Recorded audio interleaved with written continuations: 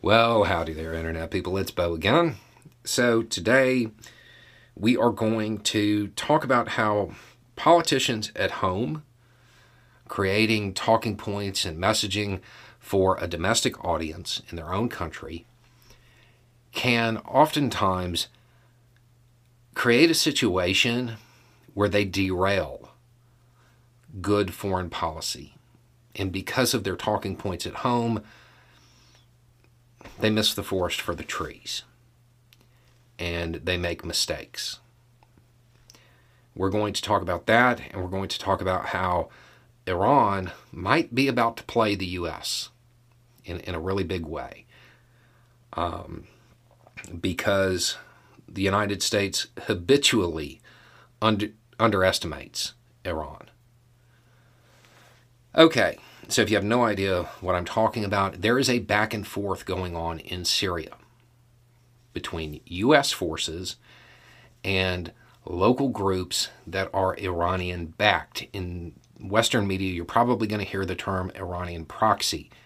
That's not right. They're Iranian-backed. They appear to be proxies because Iran is really good at backing groups like this. They are top 3 in the world. This back and forth is occurring. The groups hit a U.S. base, the U.S. responds, and it goes back and forth. The media seems to be intent on making it seem as though this is kind of a new development, like it started last week. That's not true. This has been occurring, if I had to guess, every other week for years. It's not a new development. There was a situation in which there were injuries and somebody was lost, and that put it into the news cycle. And most outlets are not providing the history of it. Okay, at the same time, there is a, quote, feeling that these hits by these groups are becoming more deliberate and more intense. Okay, I really hope you're picking up the disdain in my voice for the idea that foreign policy decisions might be based on feelings, but let's just take that and file it away for a second. So, in the U.S., what's the response going to be? You're going to have 2 camps develop. One is the hawkish camp. It's going to be like, we need to go in there and clean house and send somebody else's kid over there to do that, you know. You're going to have that group. And then you're going to have the proportional response group, which is basically just maintaining the status quo, back and forth for however long. The mission in Syria has become nebulous at best for the United States. Okay, so let's assume for a second that the feeling is correct. They are becoming more intense and more deliberate. Why? The eternal question, right? Intent. Why? Why at this moment?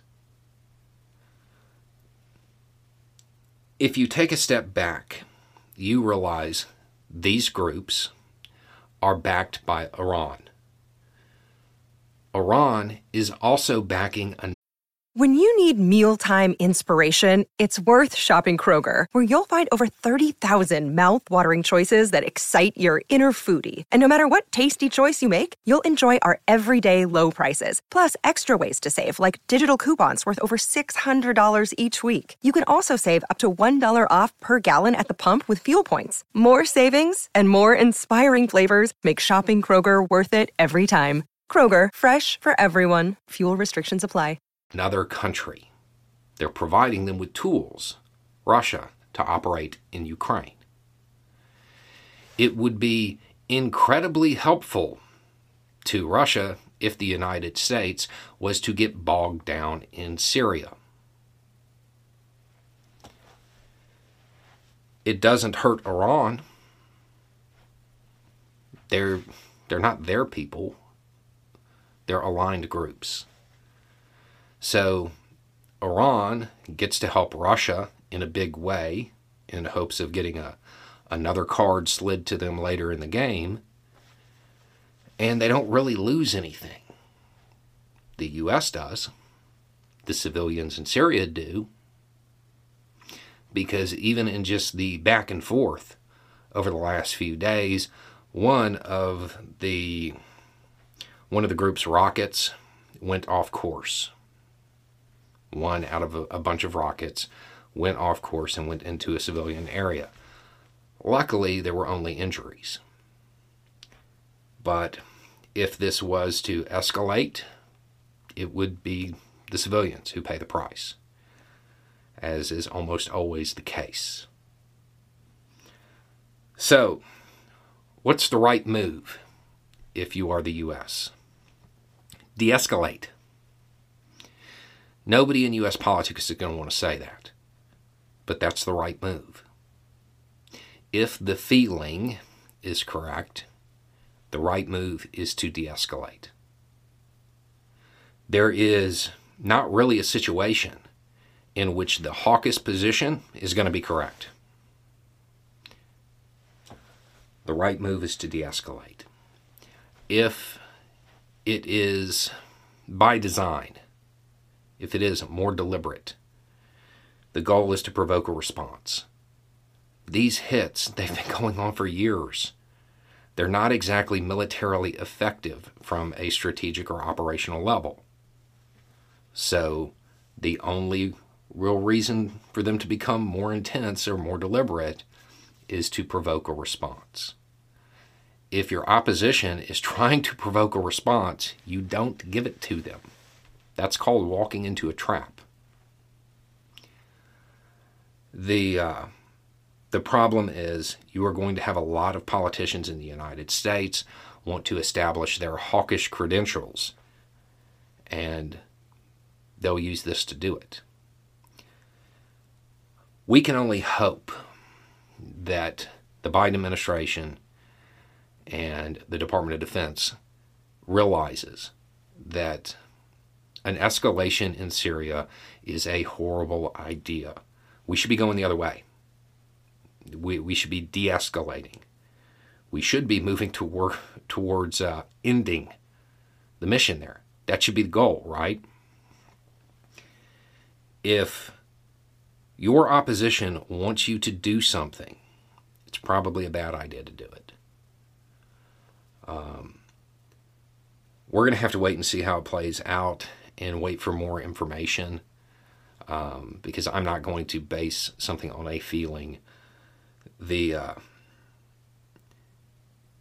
one thing that everybody needs to remember here is the people who are calling for escalation, they're not going to be the ones who pay the price.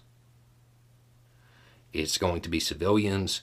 It's going to be people who don't have a say in the matter.